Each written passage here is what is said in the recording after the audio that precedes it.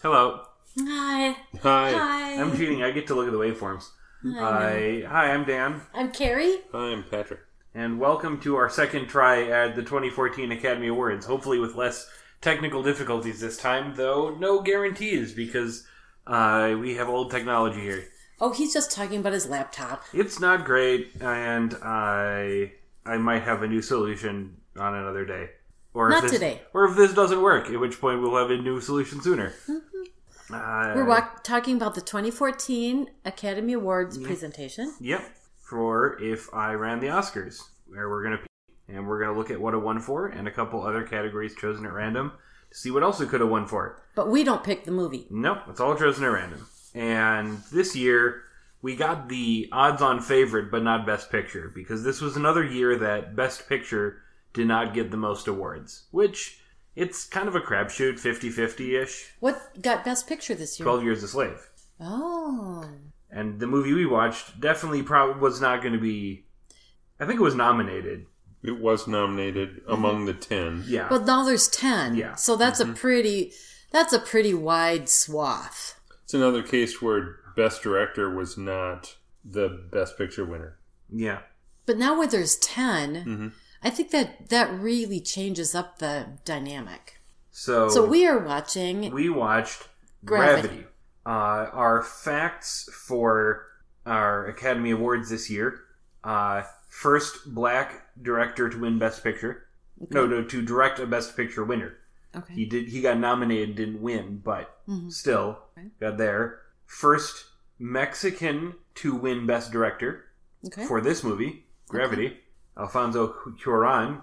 Matthew McConaughey and Jared Leto won Best Actor and Best Supporting Actor, which made Dallas Buyers Club the fifth movie to get both male acting wins. That was a really interesting film. Yep. Cate Blanchett has now won both female acting awards in her career, which makes her the sixth one to do that. And youngest individual, youngest EGOT, Robert Lopez. Okay. Because he got Best Song this year. Because he wrote Frozen.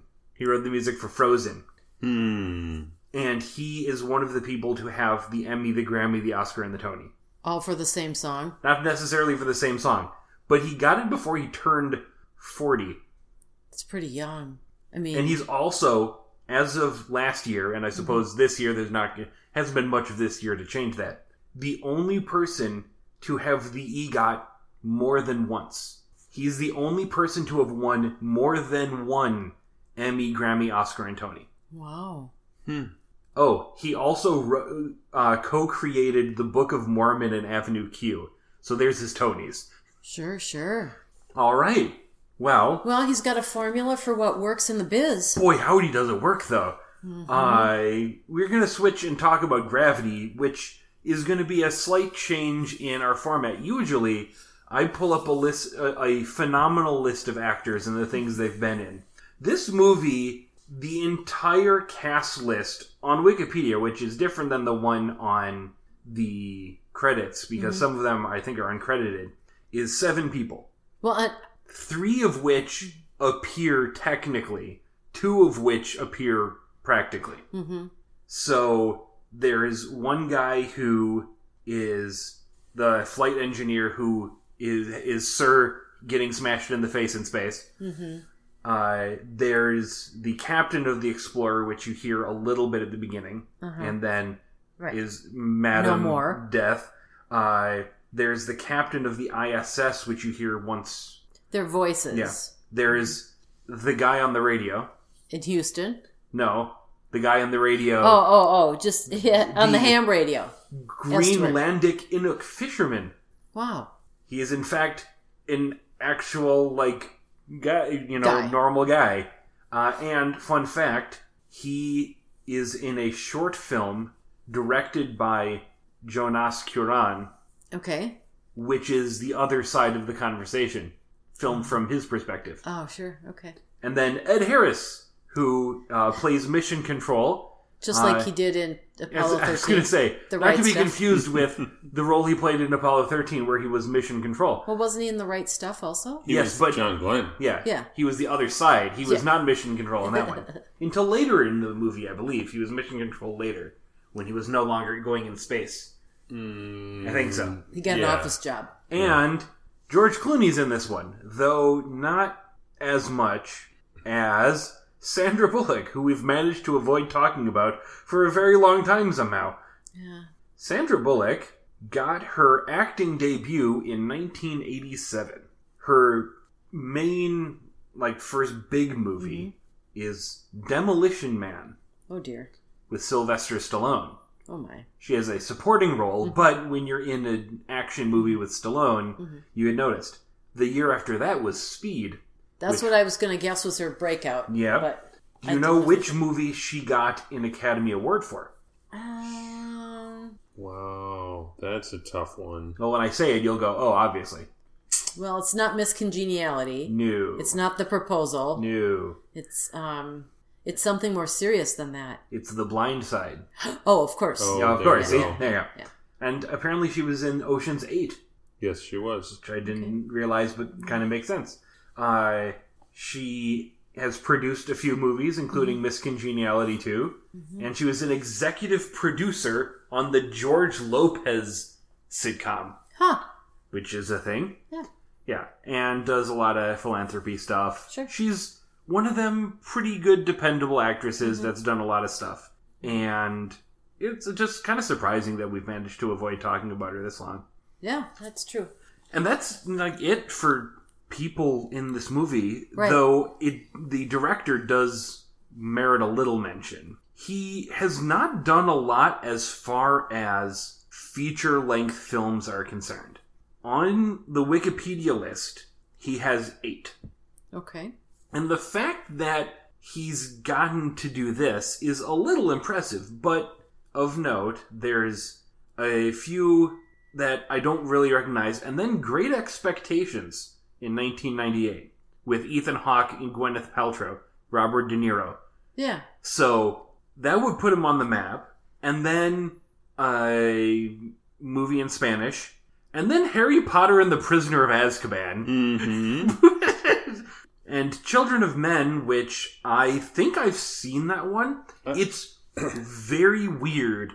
That's a movie where everyone is infertile, and then a baby happens, and the man must protect the baby, and, various death and shenanigans. And then Gravity. Wow. All right. So, what we're going to be talking about here is a bit of how it was made, and a bit of the fairly poor writing. Well, we kind of have to, because we talk up so much about story that we can't really avoid it. So, making of this one is interesting. The director and his son had written another project in 2008, and it wasn't coming out. It wasn't happening.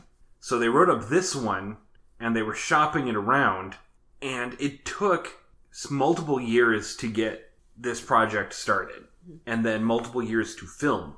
Well, because they needed the technology to catch up to their vision. Yeah, and they developed the technology. Right. The Lightbox technology that was used, which is it is what it sounds like. It's multiple panels of thousands of LEDs that are connected to the computer system that is pre-programmed with camera movements and locations in 3D space.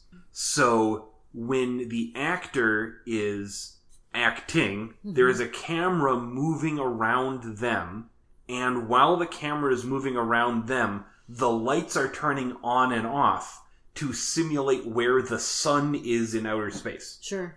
So when they come back in later to add in CGI, they have incredibly accurate lighting on the person. Already. And can match it to the CGI easily. This is saving them mountains of work in post. And makes it look very realistic. It does note here that she would be strapped in that thing for 10 hours a day. Yeah. Because it was a pain to get in and out. what did they call? How did they refer to that? The rigging. The rigging. Yeah.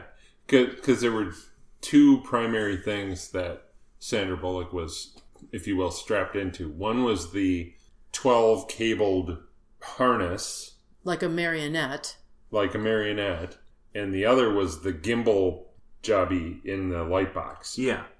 A very unusual acting premise. Mm-hmm. Because you are not acting off of other people for the most part. You are acting off of the cues that you've been given and the scenarios that you've been given. You're not acting off of someone else's actions or someone else's facial. And there wasn't a lot of film time where she wasn't strapped into something, you know? Right. I mean, that seems to me that there were a number of things that were probably very challenging for the actor. Right. It was a very different method. Yeah. For the one location shot, because there is the one, Mm-hmm. it's Lake Powell, Arizona, and fans of ancient movies will know that as where the astronaut landing scene from Planet of the Apes took place. Oh, that would make sense. I didn't know that. I didn't either, obviously. Lake Powell is a pretty popular place. Yeah. A fun fact from screenings, they were showing off with, not finished special effects. But the initial feedback they got was, it's a movie in space. Where are the aliens? Oh, And the director said, no. And the studio was going, but all of the feedback. And then they showed it off at Comic-Con. Okay. And Comic-Con said, cool. oh, this is the best. And the studio realized, when the nerds think it's good and we don't need aliens, because they're the idiots that love aliens. Right. That worked probably fine. And Dan can say idiots because Dan considers himself a nerd. I'm the idiot that loves aliens. Yeah. The 13-minute opening, it's 13 minutes. The first opening scene without cuts. It's not that it's without cuts of actors, because clearly we're just green screening them in. But that's 13 minutes of planned, organized camera movement without stopping. Mm-hmm. Right. Which is ridiculous. That's really long. I can't do 13 minutes of anything without stopping. Oh, Dan. All right, I think I've danced around the story for a while. Yeah. Are you going to talk about the story? I have to mention it a little because while the movie was going, I said that this is the second least subtle motherhood in space metaphor I've ever seen. No. And the first least subtle one bears special mention because of how dopey it is. It's a video game. It's called Metroid Other M.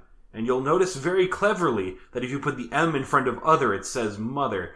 Oh, very clever. I got that the first time without the explanation. That one features a distress signal from a bottle ship, and the distress signal is called a baby's cry.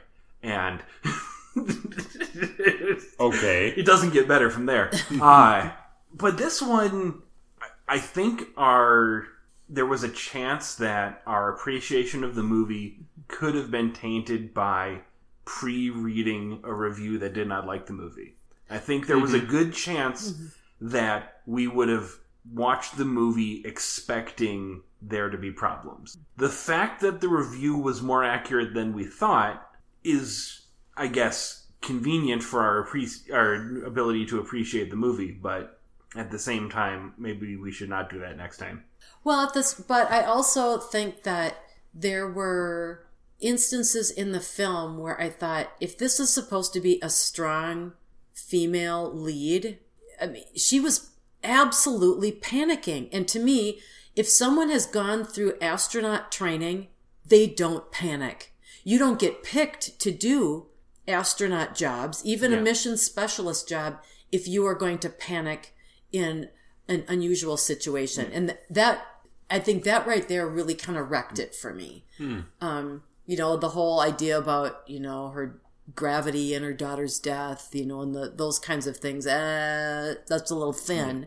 But I felt like I would have believed in her character more if she hadn't seemed to be a flighty, panic almost airhead. I mean, not an airhead because she's Yeah. supposed to be Dr. Ryan Stone. Yeah. So I had a couple of thoughts. One was, this is the opposite of Die Hard.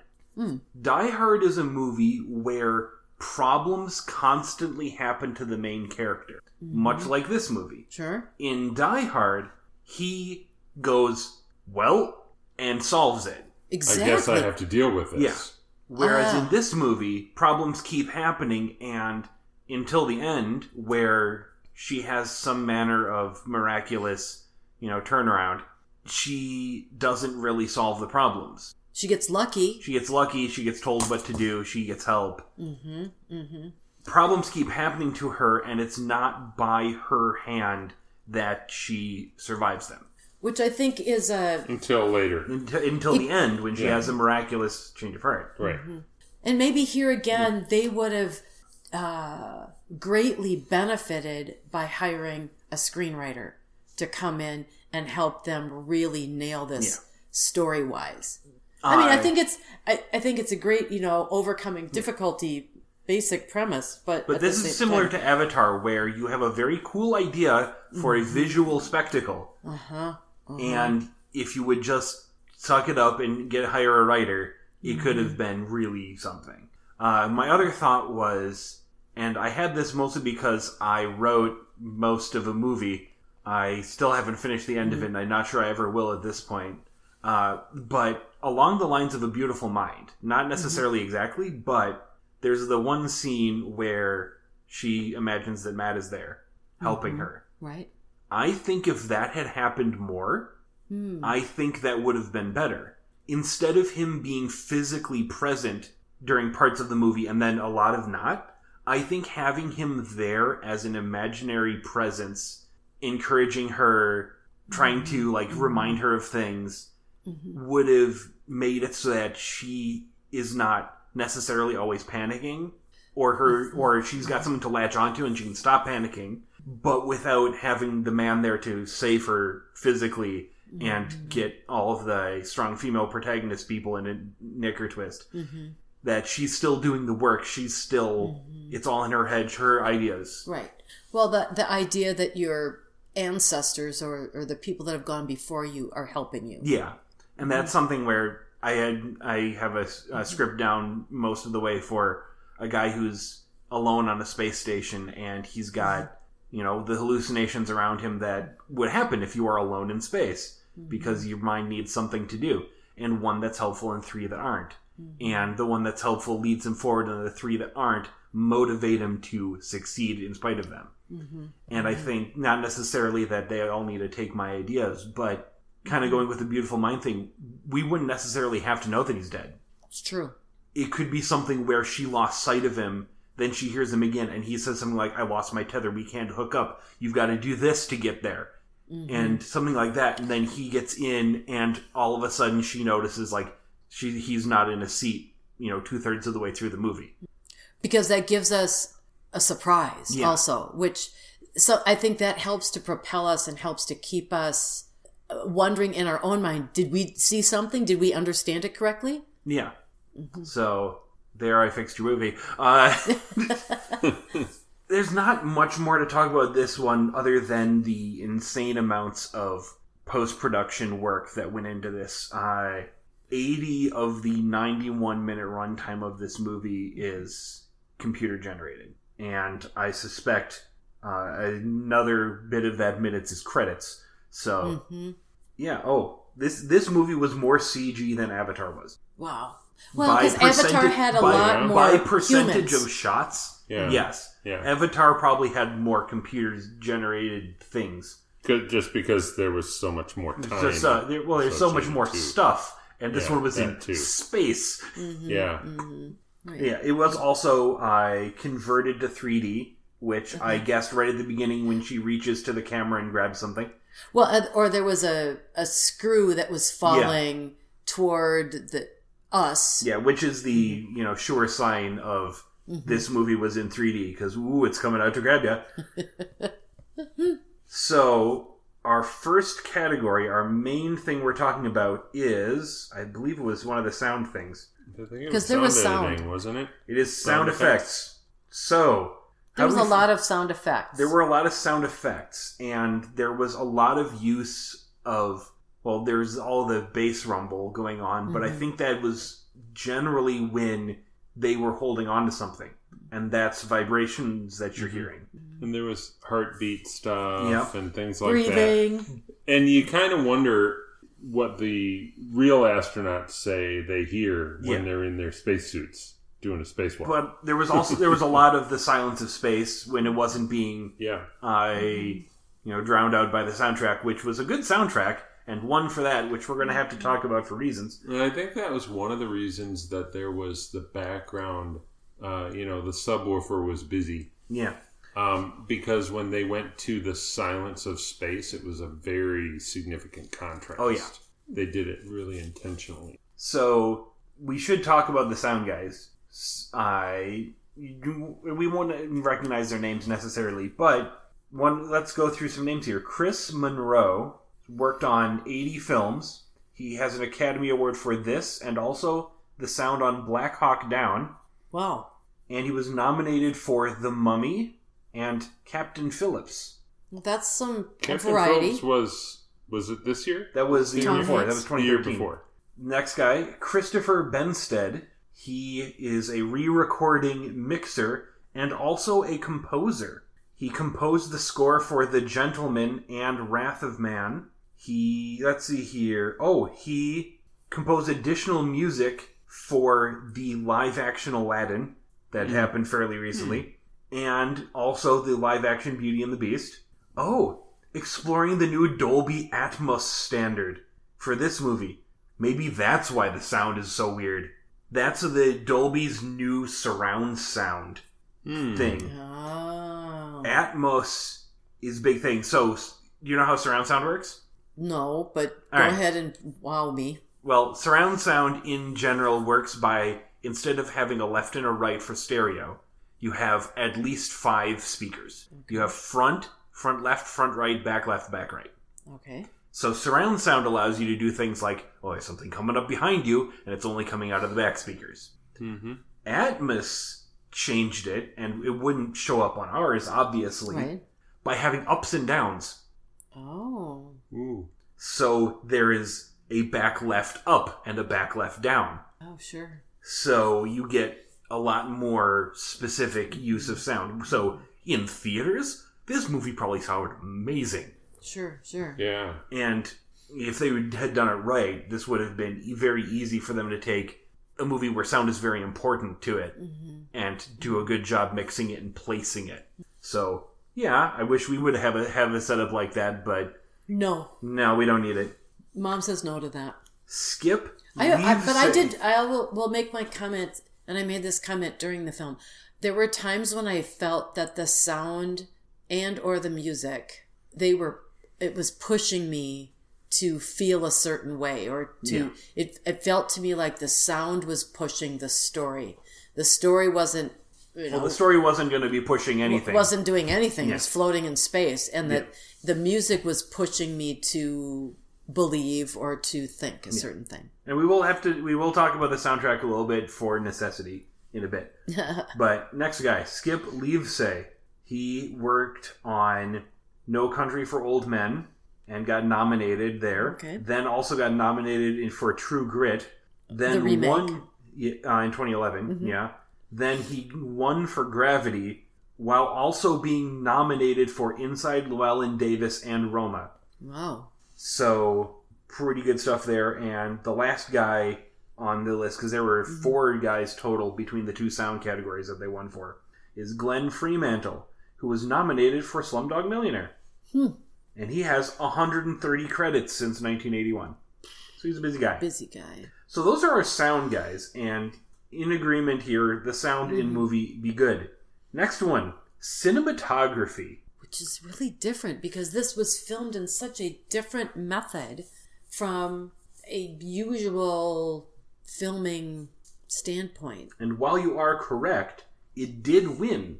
Because it was groundbreaking. Was groundbreaking and so meticulous. It was. I mean, this would have been a good movie to see at a theater. Oh, definitely. I'm a little disappointed that I didn't go. Well, around that time, I think I was a poor college student. So that was 2013. 2013. Yeah, I was definitely. I've been a poor college student for most of your adult life. Most of the 2010s. So I don't know. Our next category, it rolled the other sound category, which is why I said we should talk about the soundtrack a little bit. Uh-huh. So it also won for soundtrack.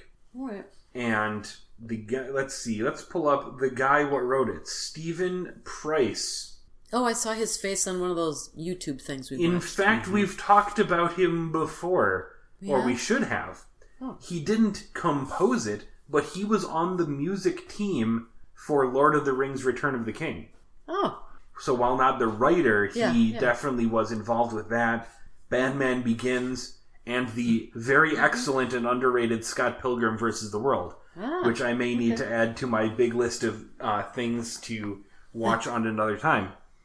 But we watched a little bit of behind the scenes, and they were using some interesting instrumentation. Well, because they wanted it to sound ethereal. Yeah.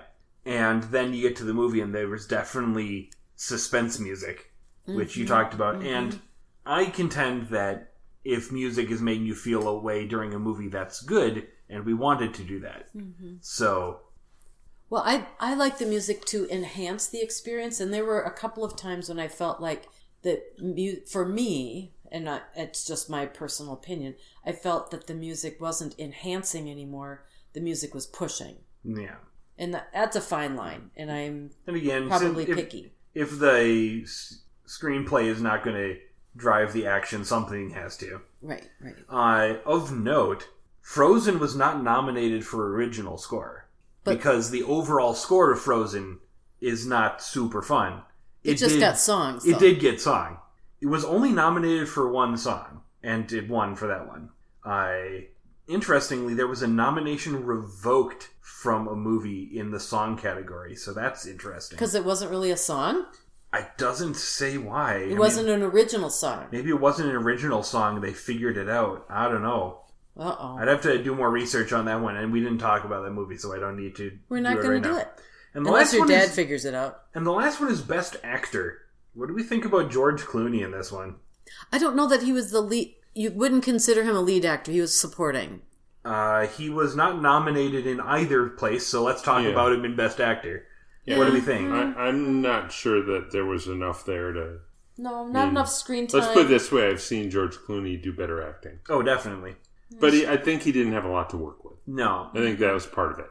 And there was just not a lot to do. He was in a spacesuit the whole time, and the writing wasn't particularly good. Yeah. I mean, you're kind of like... You're stuck. Yeah. Okay. And this would have been a tough year to break through, because Matthew McConaughey won. And that was an incredible performance. Christian Bale in American Hustle. Bruce Dern, who we've talked about a few times, in Nebraska. Leonardo DiCaprio in The Wolf of Wall Street. And Chiwetel Ejiofor in 12 Years a Slave. Yeah, and he was very good in that. A performance where you're strapped into a spacesuit the entire time was not going to get you anything, even if you had a good script. Yeah. So, unfortunate, but it got 7 awards. It swept the technicals. Right. Well, because it was doing something that had not been done before with film. Yeah. So, if you want to see a movie that's landmark in the act of creating believable film, this is definitely one. If you want to watch a movie with a strong female main character, you could do better. We'll say that. Yeah. You got some fun facts for us? I don't know. I just thought it was interesting that the only other we've talked about 3 actors. Yeah. I didn't realize George Clooney was in so much TV before he was in film. He was in ER. Once you're in ER, you can do whatever you want. Yeah, right. But Paldut Sharma, who was one of the other astronauts. Yeah.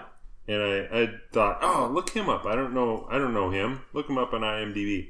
They don't even have his birth date on IMDb. Yeah, I looked at his full bio, and it says a sentence and a half. No, it doesn't have that much. An actor and writer known for, and they mentioned 3 films, including Gravity and Children of Men. Yeah, and that's the whole bio. I think, we're lucky that there was a third actor to talk about in this one.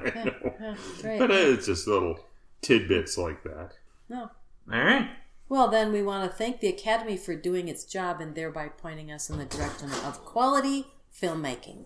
Bye-bye. Bye.